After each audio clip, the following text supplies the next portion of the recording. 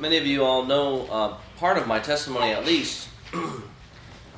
And there was a time when I claimed to be a Christian, but I don't think I really was. I claimed to love a holy God, distinct from everything else around Him, but unfortunately I looked a lot like the world. So I was really deeply challenged by one retreat speaker when I was 14 years old. As he opened up the retreat that we went to, he was preaching from Romans 12, 1 and 2. He opened up the retreat saying, or quoting a Snoop Dogg song. If you don't know who Snoop Dogg is, he's a rapper. And I don't know what the song was, but what I knew is that I could follow every single word that he was quoting. I knew it all. And I grew up in the church. And I said, what is this irrelevant, balding, old Chinese man, which it really is my future, balding, old Chinese man, what does he know about Snoop Dogg? What does he know about the world? This guy's irrelevant. And soon enough, he moved the retreat to where he was going. And he basically said, from the verses of the Bible in Romans 12, don't be conformed to the pattern of the world, but be transformed through the renewing of your mind, really all because of the gospel. And in that moment, I knew that I was not distinct from the world, like God had called me to do, like God had called the church to be. And so I repented. I knew I looked much more like the world than the Lord I claimed to love. In this morning's passage in Genesis chapter 30, verse 25 to Genesis chapter 31, verse 55. Here we see God building His people. Even here, at this point in time, it is a person. He's eventually going to build His people and use them to be distinct in the world, to be separate, to be holy, to be set apart for His name and for His use. And we see here exactly how He does that with a man named Jacob. Jacob is a patriarch, a father of the faith, a father of all those who would have faith, just like Isaac was before him, his father, and just like Abraham was before him, his grandfather. And if you're joining us for the first time, you join us for the series in the book of Genesis, which deals with origins.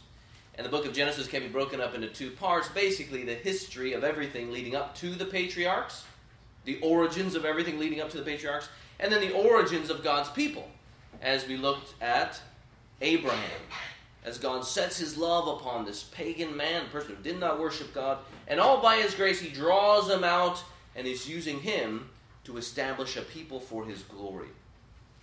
He gives Abraham a promise, or promises, that he will have many people come from him, that he's going to inherit the land of Canaan, a land of promise, and that one from his line eventually would come to be a blessing to all of the nations. All by His grace, God sets His love upon him, and we see in Genesis, God fulfills His word as a faithful God. From Abraham to Isaac, He passes on those promises there, and then He eventually passes on the promises to the man of our subject, the subject of our sermon, that is Jacob. He is making a people for Himself, and He is bringing them into His designated place, and He is teaching them to live under His rule. Now, these people here, the people of God, are in their infancy stage. And Jacob, for some strange reason, is out of the land that God had promised him. But by God's grace, God is going to work to bring him back to the land and bring His promises to fruition. And so that's exactly what we see in our passage today. 14 years earlier, from this passage that we see, or from this story, Jacob had fled the promised land in an effort to secure his own survival. His brother, Esau, had threatened to kill him. So there he's concerned with personal survival. And he's also concerned with the survival of his line, right? I mean, what does the promise mean when God says, I'm going to make a whole people come from you, if he's not even married? So he's concerned with the survival of his line. In order to have children, you need to have a wife.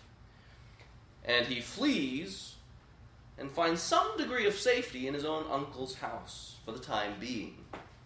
And by God's grace, God provides him with a family. Certainly, yes, a dysfunctional family. God is indeed working with sinners, but a family nevertheless. And here God is readying him. Finally, 14 years later, after he had initially fled, God is readying him to go back to the land of promise. That's the big picture story of what's going on here. God is faithful. He is sovereign, working out everything for his people's good and his glory. But there's a subplot here that we focus on as well. This is Jacob's rite of passage. Abraham certainly had his own rite of passage, as he too was a man made into a patriarch. And here we see Jacob's. Just as God is taking care of big picture issues, so God is turning Jacob into a patriarch. Genesis chapter 30, verse 25. This is found on page 24 of the Bibles right in front of you if you're using those. Our first point that we want to look at is the making of a man of character. The making of a man of character. Particularly here we focus on honesty. Truth and honesty, these are very important aspects to the very godness of God, the goodness of God. So anyone who's going to be a leader of God's people ought to be marked by these things that God himself is marked by and that God himself defines. Interestingly, for Jacob, he's in trouble because he's known to be a cheat and a liar. His very dishonesty is what jettisoned him out of the promised land. He straight up lied to his father, deceived his brother. He showed that he was very comfortable walking in the very ways of Satan, and he chose to reject the ways of God, that is, the ways of truthfulness, the ways of faithfulness. Satan, by the way, is known as the father of lies. And he tricks Eve right in the very beginning, and he tears apart the relationship that they had with God, with one another, and we see that there in the early chapters of Genesis. God, on the other hand, is known as the God of truth. Christ himself says, I am the truth. So Jacob, the patriarch, we're supposed to wonder, why exactly is this man, our very own father in the faith, walking in the ways of Satan? And we are reminded, thank God, that he saves sinners. God was moving him from dishonesty to honesty. And he does so by letting him experience the consequences of his very own sin. And we looked at this a couple weeks ago. And he experiences really the consequences of his sin for 14 years. The things that he learns there, where God tells him that his brother, the older brother, will serve the younger. Here, Jacob has to learn that he has to serve in order before he is served. There is a pecking order as well, and Jacob learns to respect birth order. Jacob, the younger brother, tricks his older brother out of his birthright. And he is he is taught to learn how to respect birth order by his uncle Laban switches the woman that he loves for the woman that he doesn't love, and there tricks him into marrying the wrong daughter. Jacob's also taught to learn about the dangers of deceit. Jacob himself is the trickster, but yet he gets out-tricked by his very own uncle. For 14 years. It seems that 14 years living with a fellow trickster has taught him the value of honesty and truthfulness, all by the grace of God. So here in Genesis chapter 30, Jacob is a different man, largely. Let's look at verses 25 to 26 of chapter 30. I'll go ahead and read those. As soon as Rachel had borne Joseph, Jacob said to Laban, "Send me away that I may go to my own home and country. Give me my wives and my children for whom I have served you, that I may go, for you know the service that I have given you." So again, just to catch you up on background, what happens is that 14 years ago he goes and he desires to marry this woman, and he says, okay, for your wife, he's basically having to set up his own marriage. And to his uncle he says, okay, I will serve you for 7 years for your daughter. At that point in time, he thinks he's marrying Rachel, but Laban, his uncle, switches Rachel for Leah. Unfortunately, he gets infuriated and says, okay, I will continue to serve you for your other daughter, Rachel. He ends up marrying 2 wives. Certainly different, and goes against the original creation order, as God made marriage to be for one man and one woman. Again, God here is using a sinful man. But 14 years later, 2 wives later, 11 sons later, and 1 daughter later, Jacob wants to return home.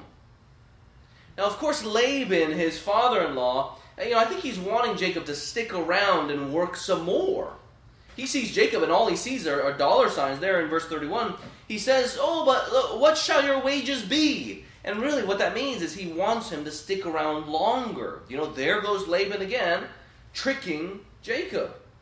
And that same question, what shall your wages be, that's what got him into this whole trouble of 14 years earlier.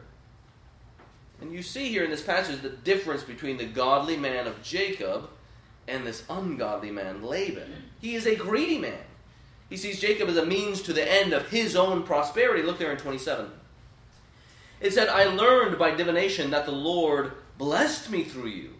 That's why he wants Jacob to stick around. I get rich because you're with me, so please stick around. And Laban is also not only seen as a greedy man, he's also seen as a foolish man. Here, why is it that he has to learn by divination, or he goes to his gods to learn that he's prospering, when all around him he sees that his flock is growing with Jacob's help? Why does he need to go to the gods to see so clearly that Jacob is helping him? But nevertheless, he wants him to stick around. Jacob equals cash. With Jacob he is blessed. But Jacob, again, by God's grace, is a bit wiser. 14 years later, look at 31. He, that is Laban, says, "What shall I give you?" Jacob said, "You shall not give me anything.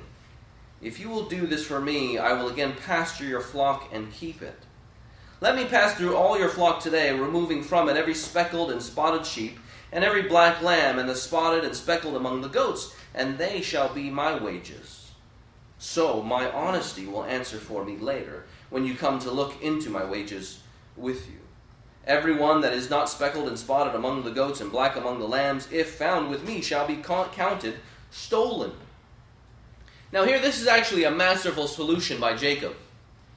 Earlier, his uncle had tricked Jacob again by switching the woman he loved for Leah, and he did so without anyone noticing, apparently. So now, knowing the ways of Laban, Jacob comes up with a solution that is verifiable to everybody that sees. If there's any deception at all, it'll be public. So Jacob says, "Okay, let me walk through your flock and take all the spotted and speckled lambs and goats, every black lamb, they shall be my wages." I'm not dealing anymore with wives here. And according to scholars, they say that this is probably about 15 to 20% of the flock here. But the point here is, the reason why Jacob wants his wages to be so verifiable in the eye of public is there in 33. I want all these things to be done this way so the result is my honesty will answer for me later. If I'm going to deceive, let it be known that I am a deceiver. If I'm going to be honest, let everyone see my honesty. Again, this is a very different man if you were with us earlier on in Jacob. With Jacob in front of his father Isaac. His father is going blind. He knows that the blessing is going to go towards the older son, and so Jacob disguises himself like Winnie the Pooh, wearing rabbit's costume, walking in. "Oh, really, I am your older son." Everybody knows what a ridiculous situation this is, particularly God. That was 14 years earlier, and here he stands a different man. My honesty will answer for me later, and I tell you all this.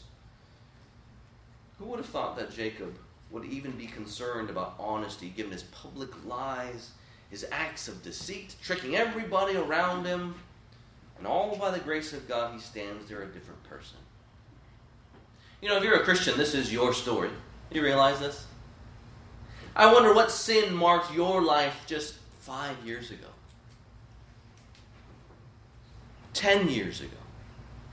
What sin marked your life then? You go back 20 years ago. What sin marked your life then?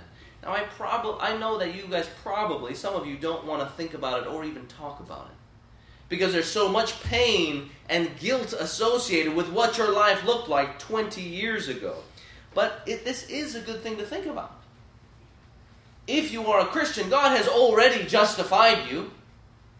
If you are really a Christian, God has already forgiven you, so you can look back to 20 years ago and say, my goodness, my life was marked by drunkenness. My life was marked by sexual immorality. My life was marked by deceit. My life was marked by gossiping and hating other people. My life was marked by cheating and lying. But thank God He has justified you. He has forgiven you. And He promises that He will keep you. So ask yourself, what sin characterized your life many years ago? And think and remember, how gripped were you by that sin? And then now fast forward to today and ask yourself this question, what are my feelings towards that sin now? If your life was marked by sexual immorality, what are your feelings towards those things now? Lying and deception? How about now? Cheating?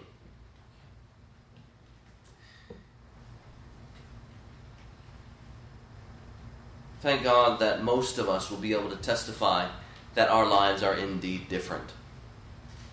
My life was characterized by cheating and lying. Many of these things here. And thank God I can stand here today and say, while I may still struggle and be tempted towards these things, my life is not characterized by these things. Instead, actually, if anybody were to look at me 20 years ago to now, they would say, indeed, without a doubt, your life is characterized by very different things. You are a man who desires to follow the ways of God. And again, all this by God's grace. And probably this is your testimony too. Now, if you find that your Christian life is marked by the sin of your non-Christian life, well, we need to talk. You may have simply a sensitive conscience if you feel the same type of guilt. Let's say you stumble now once a month, whereas before you would have stumbled 30 times a month. You might feel that same you might have a sensitive conscience there, feeling that same guilt. But then if you are stumbling and sinning in the exact same ways that you were when you were a non-Christian, Paul says there is legitimate reason to examine yourself to see if you are in the faith. God desires that His people be distinct. He desires that all of His people not only be marked by morality, but be marked by God's morality. Because He is the God who changes us, and He is a God here of honesty and truth. And He calls His own people to be people of honesty and truth. If you're having these issues, I encourage you to come talk to me, come talk to Jeremy, the other pastor, come talk to your friend who brought you here to help you examine your life to see if you are living according to the ways of Jesus. Now, thinking back to Jacob, imagine how hard it would have been to commit to living in honesty towards Laban the deceiver. Many of us know how difficult it is to work with a boss or a family member who persistently lies to you.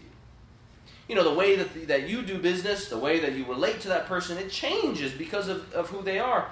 And we end up dealing with a conniver, a plotter, a deceiver, where you know that every conversation is calculated. You are left to sift and filter through possible truths or possible lies. Not only that, though, you're left to psychoanalyze all of their actions. Everything is a chess game, and we know that this can be incredibly frustrating. But if you find yourself in that situation, Jacob here is an example to you. Jacob here, he's able to commit to honesty, even in dealing with an unjust man, because he trusts in honesty. And then we have to ask, well, why is it that he trusts in this honesty? It's really because he trusts in God. Again, this is a God-given morality, a virtue. And God is going to vindicate His own name as His character. His characteristic of honesty will vindicate Jacob's work. Jacob says, look, accusations may come against me. People may suspect me, but my honesty will answer for me. My honesty answered in my work, my faithfulness. They will be my expert testimony to my character. It's amazing here how God changes this man so drastically. And there is a lot that Jacob lets ride on honesty, isn't there? He has such great hope and confidence, willing to suffer loss. he's going to pasture the flock. He ends up pasturing the flock for an additional 6 years.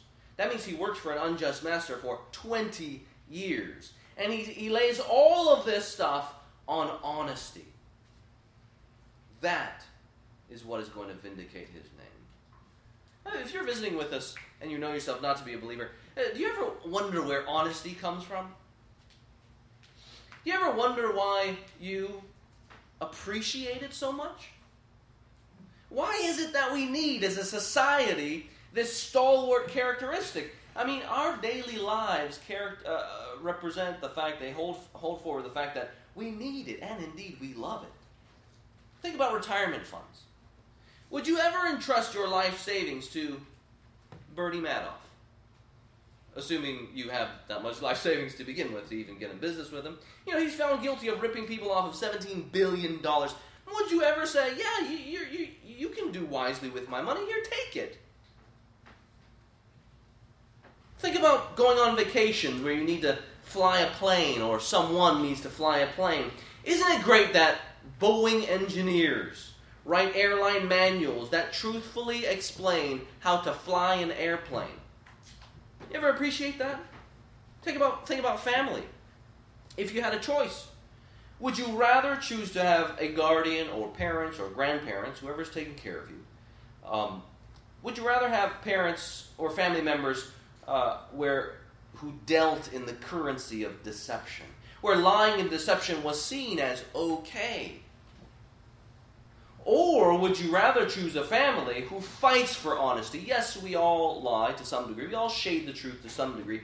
But would you rather have a family who lies or a family who fights for honesty and truthfulness towards other people? I'm guessing you're going to say, give me the honest family. And there's so much to be appreciated here about family. And the next time you appreciate honesty and truth, remember where truth is found. These very characteristics in their fullness are found in God. The Bible says that there is no fickleness with God, as in He doesn't change His mind and do one thing and lie to you and then go on and do another thing. The Bible says that there is no deception from God.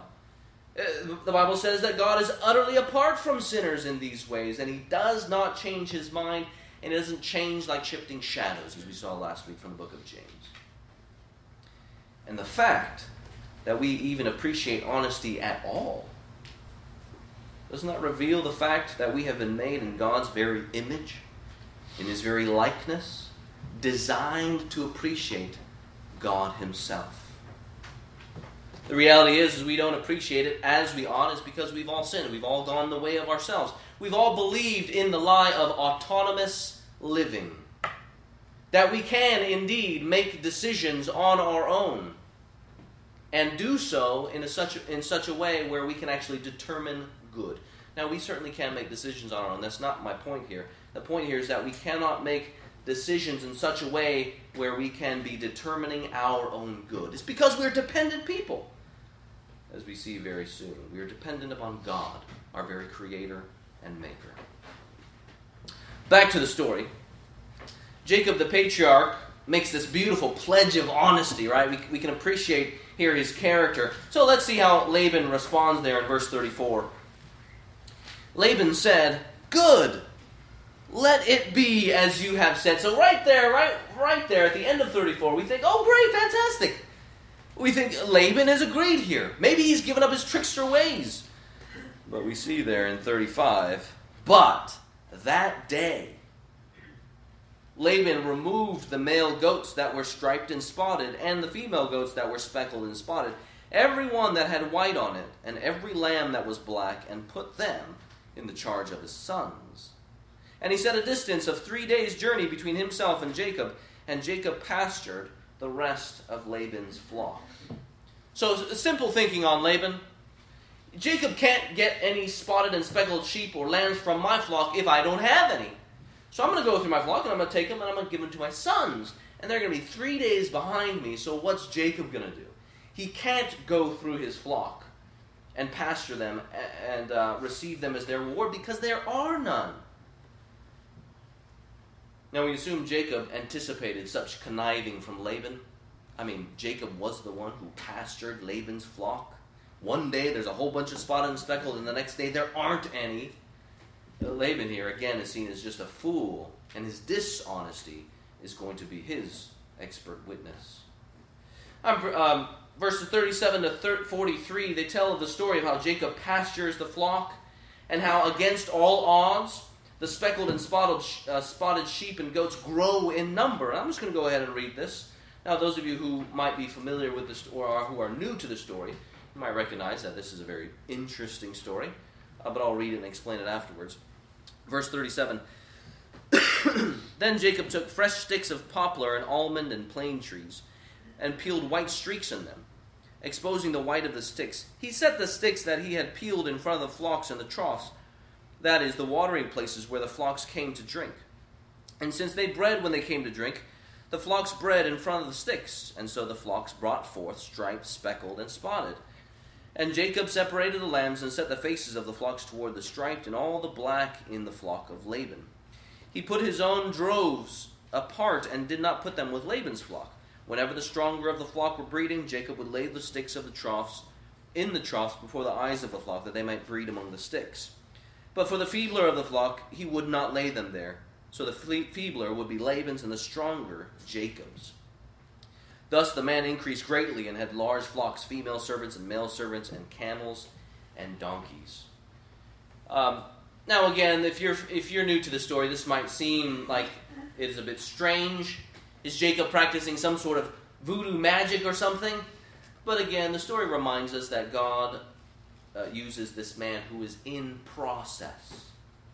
God is making this man into a patriarch who would be a leader. Just like Abraham, who came out of paganism, so it seems natural to assume that Jacob too is clinging to some practices of the pagan world.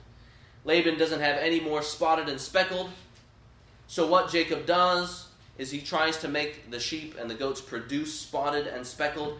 Keep in mind, right, he doesn't have genetic engineering. He cannot go out and clone a sheep. So he does what he knows best to do. He takes sticks, according to the tradition back then. If someone of the flock, let's say, a flock or a goat, were to see visually a certain pattern while they're breeding, that pattern would be emblazoned on the embryo. And that seems to be what's going on here. So he takes these sticks, puts these patterns in them. Whenever the strong would breed, he puts them up. Whenever the weak is there, he doesn't put them up. And all by some sort of process here, he ends up gaining a number of sheep. I mean, look there in verse 43. God speaks about his prosperity. Thus the man increased greatly and had large flocks, female servants and male servants, camels and dogs. He's prospering in every sort of way. Keep in mind here, he pastured the flock for 6 years. And there is no thievery, by the way. There's just honesty here, while he may be doing certain things with sticks. I mean, verse 26, you see here what's uplifted in Jacob's work ethic there. Look there in verse 26. The emphasis there is that he has served him. You know the service that I have given you. It's undeniable. He's an honest man now of character. In verse 28, again, it mentions here his faithful service. And God is moving Jacob, a man marked by dishonesty, towards a patriarch, a man of God, who represents God. He's turning him into an honest man. That's point number one. Going from dishonesty to honesty. The making of a patriarch, that is the making of a man of character. Point number two is the making of a dependent man. The making of a dependent man. Now, for a country who loves its independence, and for people who love our individualism, the fact that God is making him, Jacob, a dependent man might not seem so attractive. But the Bible shows that anyone who lives such individualistic lives, where they reject dependence upon God, their Maker, that person is actually not living the way that they were designed to live. The lure of autonomy has been there from the beginning in Adam and Eve, as they wanted to do as they pleased, as we mentioned earlier, rejecting God as king and stealing his crown to either give to somebody else or to put it on their very own heads. And in so doing, they earn for themselves just judgment, and they set themselves against God the King. But the Bible says that we are to live in dependence upon God, our Creator, dependent upon God for salvation. And as God is teaching Jacob honesty, he's also teaching him dependence. Remember Jacob's conditional response to God's unconditional promises? God draws near to this man who was wandering in the desert, and he promises him, by his grace, all of these blessings. I'll take you, make you into a great nation. I'm going to give you a people. Someone from your line is going to bless the nations. And those are unconditional promises. And Jacob responds like this: if God will be with me, if he will be with me, and will keep me in the way that I should go, and will give me the bread to eat and clothing to wear, so that I come again to my father's house in peace, then the Lord shall be my God. Now, 20 years later, Jacob seems to get it. There are no conditions here. Just an acknowledgement that God is God and that he does what he promises. This is seen in verses 1 to 16 of chapter 31. In this section here, Jacob has fallen out of Laban's confidence. Look there in verse 1. Now Jacob heard that the sons of Laban were saying, Jacob has taken all that was our father's, and from what was our father's he has gained all his wealth. So where Jacob used to see him as dollar signs, now he is a threat to Laban.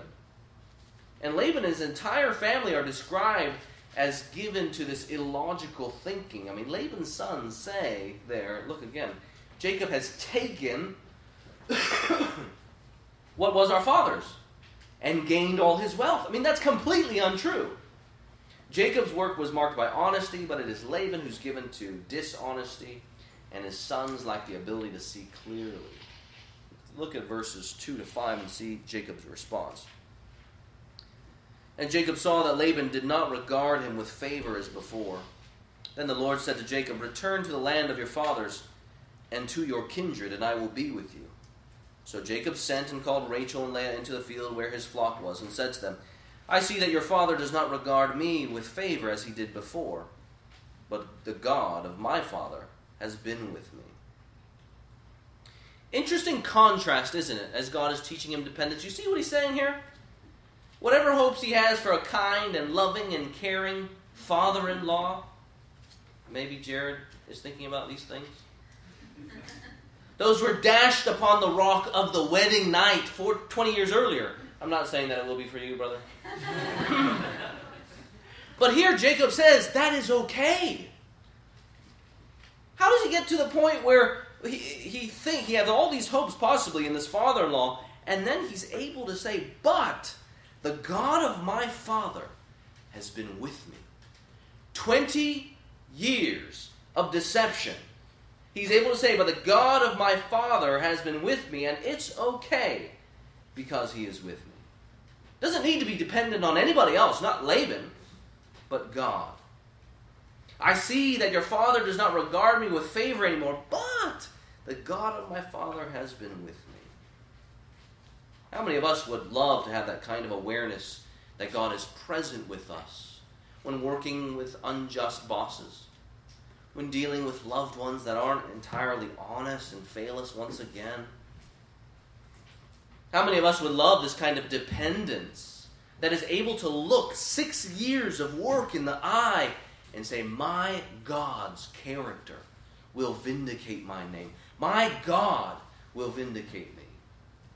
Of course, we often want this, but when we realize that God often develops this type of dependence through the many years of working, all of a sudden we say, we don't want it, we're definitely not. But that's exactly how God is growing Jacob's dependence. It's through trials. Look there, verses 6 and 7. You know that I have served your father with all my strength, yet your father has cheated me and changed my wages 10 times. Imagine that here. The average time that he changes his wages is every 2 years. He works for 2 years, Laban changes his wages. He works another 2 years, Laban changes his wages again. It's amazing that in the gauntlet of his father-in-law's trickery, deception, oppression, God was teaching Jacob that God alone is his faithful father. What was it that God did? Look there, verse 7. Here, Jacob knows that he is protected. It was Yahweh who did not permit Laban to harm me. He's able to look at 20 years of difficulty and say, God permitted Laban, or did not permit him to harm me. If Laban said in his deceit, the spotted and speckled shall be your wages, the spotted and speckled sheep bore more. If Laban said, the striped shall be your wages, then that flock bore the striped. Here he's learning more about this God, isn't he? Interesting, he still calls him the God of my father. He's not quite saying my God, my Lord. It seems to be that he's learning about the God of his fathers. But yet God is sovereign through it all. Verse 9, it is God who has taken away the livestock of your father and given them to me. Furthermore, God himself draws near to Jacob in this dream in verses 11 to 12. And he says, by God's grace in his divine word, look at what I have done, for I have seen all that Laban is doing to you. What a reminder. It's so encouraging how God works in these types of ways with the patriarchs. He brings Jacob to the stars and says, look and behold all of the stars. Look at what I have done. Look at what I will do. And so he brings him to the flock here. Who knows how many sheep there are. But he says, look at the flocks and remember that I am God. Now get up and go. I will bring you back. Jacob's dependence upon God encourages Rachel and Leah. Look there in 14 to 16. Now here, where the sisters were battling each other before, now they are agreed upon what God is doing and what Jacob should do. Then Rachel and Leah answered and said to him, is there any portion of or inheritance left to us in our father's house? Are we not regarded by him as foreigners? For he has sold us, and he has indeed devoured our money. All the wealth that God has taken away from our father belongs to us and to our children. Now then, whatever God has said, you do. And as the story plays out, it really draws out this distinction between Laban and his sons and Jacob and his family. Verses 17 to 42 tell the story of how Jacob secretly leaves, and then how Laban goes in hot pursuit after him. And the threats are not over yet, but Jacob, siding with honesty and gaining strength and dependence upon God, makes it through this test as Laban, the dishonest pagan man, pursues him. Look at 17 to 21. I'll go ahead and read there.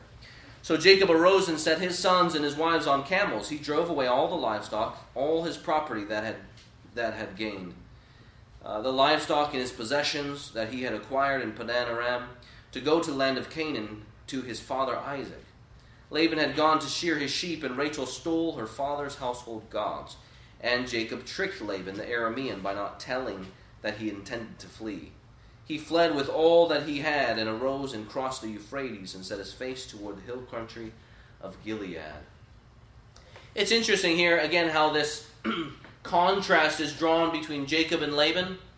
It's interesting that in their departure, look there at 19, Laban had gone to shear his sheep and Rachel stole her father's household gods. Now there, that just points to the fact, that's going to point to the fact that Jacob is an honest man. But there, Rachel steals his gods, the very ones that he relies upon. And then in the next verse, verse 20, it says Jacob tricked or stole the heart of, or stole the mind of Laban the Aramean. So you're left thinking like Laban is kind of floundering. He has no more gods. And he has no more mind and heart to be rooted in reality here. And we see how this plays out there. Laban finally catches up to him and then confronts him. Look there in 26. And Laban said to Jacob, what have you done that you have tricked me and driven away my daughters like captives of the sword? So, I mean, this is like, he's just throwing unfounded accusations. The passage reads as if Laban's deceit has caught up with him, though. And he is self-deceived. This is a sob story. What have you done that you have tricked me and driven away my daughters? But legally, they're not his daughters anymore. They're Jacob's wives. He says there, too, that he is driven away like captives, but it was not Jacob that drove them away. Based on the evidence, it was Laban who treated them like foreigners. It was Laban who left no inheritance to them. It was Laban who drove them away. And now they're very happy to follow Jacob, the man of God. Verse 27 says, why did you flee secretly and trick me and did not tell me, so that I might have sent you away with myrrh and songs and tambourine and lyre? So you get the picture that Laban is saying, why didn't you wait for yet another party? But what person with their right mind is going to entrust themselves to Laban to throw a party for them? He's delusional, because the last time that Jacob had a party, it didn't go so well. Now, verse 28, there is actually probably a legit accusation. Why did you not allow me to kiss my sons and my daughters farewell? This, of course, is a kiss of blessing, passing on the inheritance if he chose to do so. Now, we know that there is nothing left, but still that is a legitimate right. Look there in 29.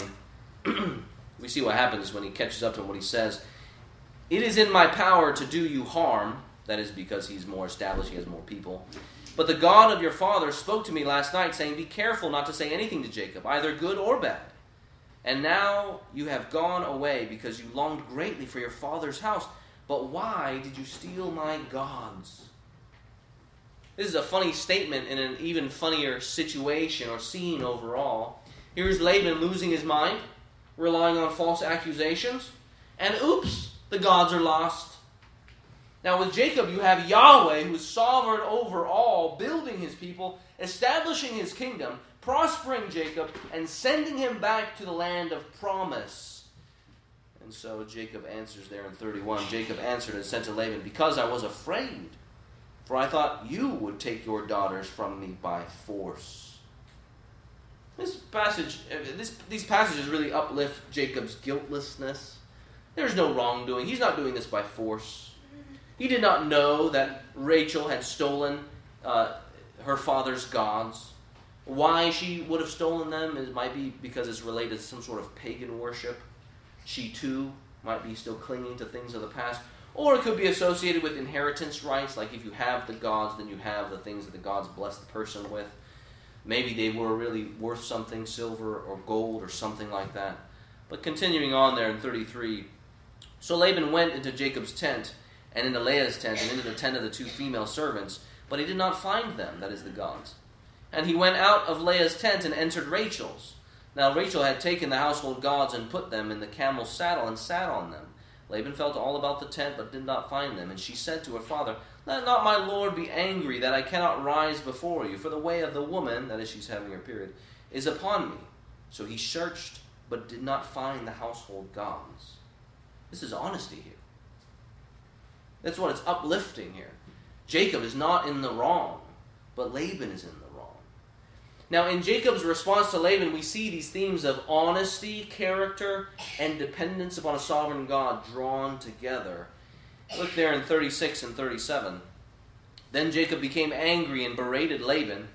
Jacob said to Laban, what is my offense? What is my sin that you have hotly pursued me? For you have felt through all my goods. What have you found of all your household goods? Set it here before my kinsmen and your kinsmen, and that they may decide between us two. So here he's saying if God, or he is faithful to work, right? He's faithful to Laban, he's faithful in character. Contrast that with Laban. He's the one who was changing the wages, known for trickery. But Jacob is a steady man. He's also dependent upon God. If the God of my father, the God of Abraham, and the God of Isaac had not been on my side, surely you would have sent me away empty-handed. So here he's saying, not if God, then I will do. He said, if God had not, then I would be done for here. He is a dependent man upon God, confident in God's very character, and confident of the characteristics that God himself is instilling in him. So God is doing these things as he's making this patriarch, turning him into a man of character, an honest man, making him into a dependent man upon his Creator, the sovereign one over all. But he's also setting him apart. Point number 3, the making of a man set apart. Of course, we shouldn't conclude that Jacob was set apart or respected in and of himself. Jacob deserves no commendation because he is who he is, but because God, by his grace, was using him.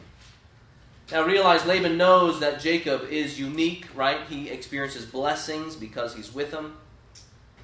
So imagine that. 20 years Laban took Jacob in, who had nothing, into his home. But now Jacob has so much that Laban feels threatened. 20 years ago, Laban agreed to give him his daughter so that they could start a family. 20 years later, Jacob has a very large family. And so it's pretty incredible that Jacob goes from nothing to something, all by the grace of God, and with the reason that God was building a kingdom upon him. And Jacob and Laban knows this. All of a sudden, here God's man is a display of God's faithfulness, of his testimony, of his blessing. And he's able to show it before all of the people. Set it before me. Let my honesty, my God's very character of honesty, morality, and truth testify to me today. And Laban knows it. The way verses 44 to 54 read is that there is this distinction drawn again between Laban and the man of God, the follower of Yahweh. I'll go ahead and read 44 to 54. Then Laban answered and said to Jacob, the daughters are my daughters, the children are my children, the flocks are my flocks, and all that you see is mine. But what can I do this day for these my daughters, or for their children whom they have borne? Come now, let us make a covenant, you and I, and let it be a witness before you and me. So Jacob took a stone and set it up as a pillar. And Jacob said to his kinsmen, gather stones. And they took stones and made a heap, and they ate there by the heap.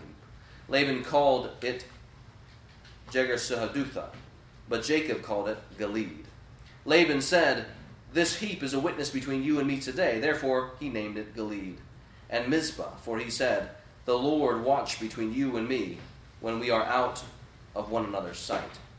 If you oppress my daughters, or if you take wives besides my daughters, although no one is with us, see, God is witness between you and me.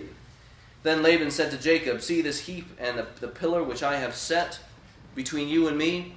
This heap is a witness, and the pillar is a witness that I will not pass over this heap to you, and you will not pass over this heap and this pillar to me to do me harm. The God of Abraham and the God of Nahor, the God of their father, judged between us. So Jacob swore by the fear of his father Isaac, and Jacob offered a sacrifice in the hill country and called his kinsmen to eat bread.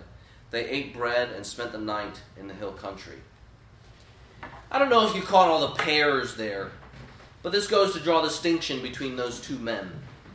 The treaty process, or this non-aggression covenant, goes in pairs. There's two names for the stone heaps. There are 2 meals, one before and one after. The treaty is established.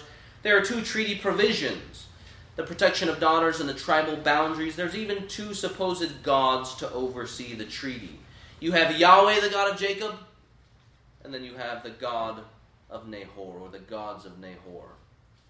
Laban sees him now as separate, independent, and of equal status. No longer dependent upon him, but a man of his own, dependent upon God.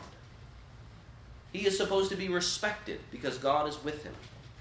And the nation, recognizing this, or Laban representing the pagan nations, are to recognize that this is a man of God distinct from them.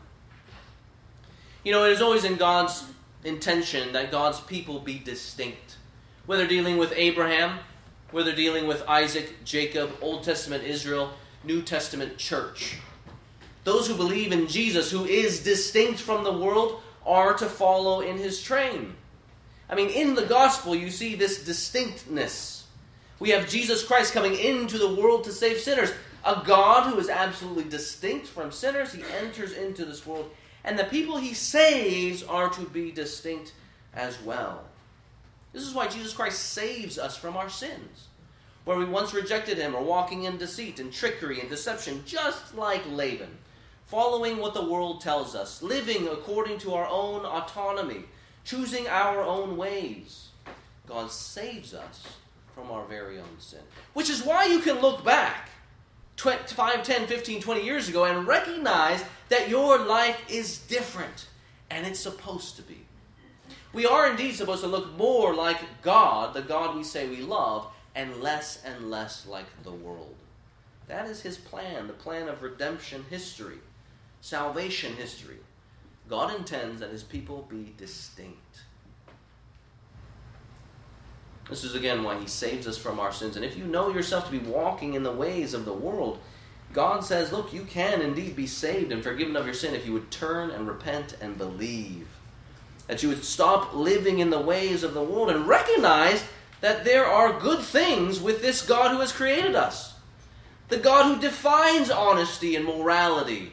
These very things that we all appreciate, we can know in person as we look to Jesus Christ, who died on the cross for our sins, who bare the wrath that we deserved, and then who was raised from the dead on the third day, proving to all that his payment was sufficient.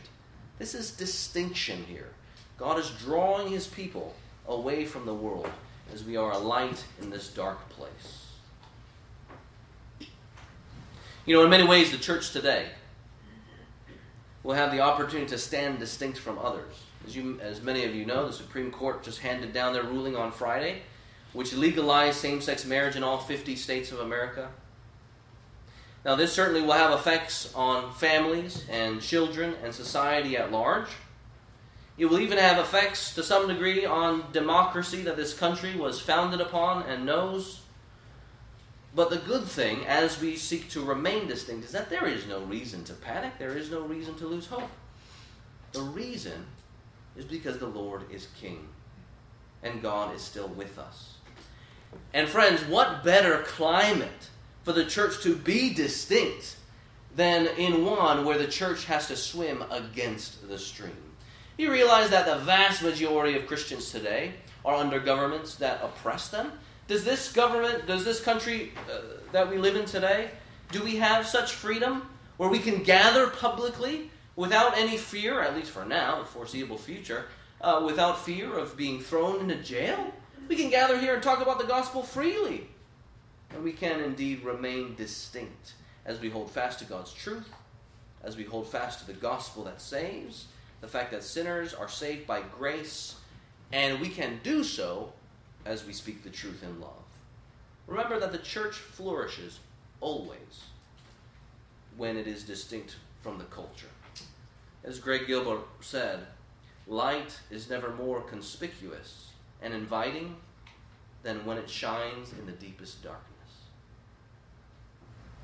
Praise God that nothing changes just because our culture might define something or seek to redefine what God has already defined, when the culture seeks to set its face against God, whose word is true. Nothing has changed.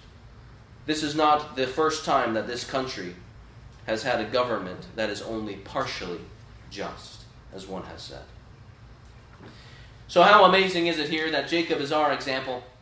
How awesome is it that we have this example of a man who is certainly known for dishonesty and conniving and trickery, and now 20 years later God has worked in his life in such a way where he says, honesty, God's characteristic, and my God whom I depend on will vindicate my name. And he's able to say that looking down into the decades. For him, most immediately, the last 6 years of his life there as he served underneath Laban. But he was doing that to make his people distinct. As we come to the end of this section, we know that this immediate aspect of him finding a family, or this problem, has already been taken care of. But yet we are keenly aware that there is yet another issue, one that relates to his own physical survival. As he heads back to his hometown, there awaits a brother wanting to kill him. And we look at that section next week. Let's pray together.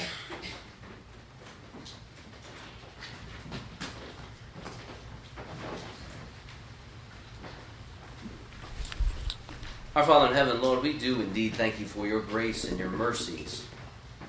We thank you that you are a God who changes people. Because we know that if change were up to us, we wouldn't get very far. But we thank you, Lord Jesus, that you give us your very own Spirit, that you move in our hearts. You take out our stony hearts and you put in hearts of flesh, that we might desire to walk in your ways. Father, we pray that we would be distinct just as Jacob was distinct. How awesome is it that you used Abraham and Isaac and Jacob to be a testimony to the nations around them. And so, Lord, we pray that you would use us, First Baptist Church, and all evangelical churches who preach your gospel to be distinct from the world. But, Lord, we pray that we would not be angry against the culture, that we would not be hostile, lest we would be marked once again by the ways of Satan. But, Lord, we pray that we would speak the truth in love, that we would be calm, but yet we would speak with great conviction, Father, we pray that we would follow in the footsteps of Jesus, who suffered unjustly. And Lord, we think of the many Christians, your people, who have followed in the footsteps of faith, as we know from Hebrews 11, and have been persecuted for their faith. But Lord, we thank you for the freedom of religion that we have today, and that same freedom of religion that we pray for. We are mindful, Lord, too, of all the other Christians around the world who are suffering deep persecution. We thank you, Lord, that even some of their own persecutors who are against them and have killed them are converting and are believing by your grace in the gospel that saves and forgives them. Lord, we pray that as the church suffers around the world, Lord, we pray that you would use them to be a fantastic display of your glory as they trust in your characteristics, as they trust and are dependent upon you, and as they display your marvelous glory. Lord, we pray that they would be, they would know a great revival in the lands that they live in. And we pray the same for us as well. In your name we pray. Amen.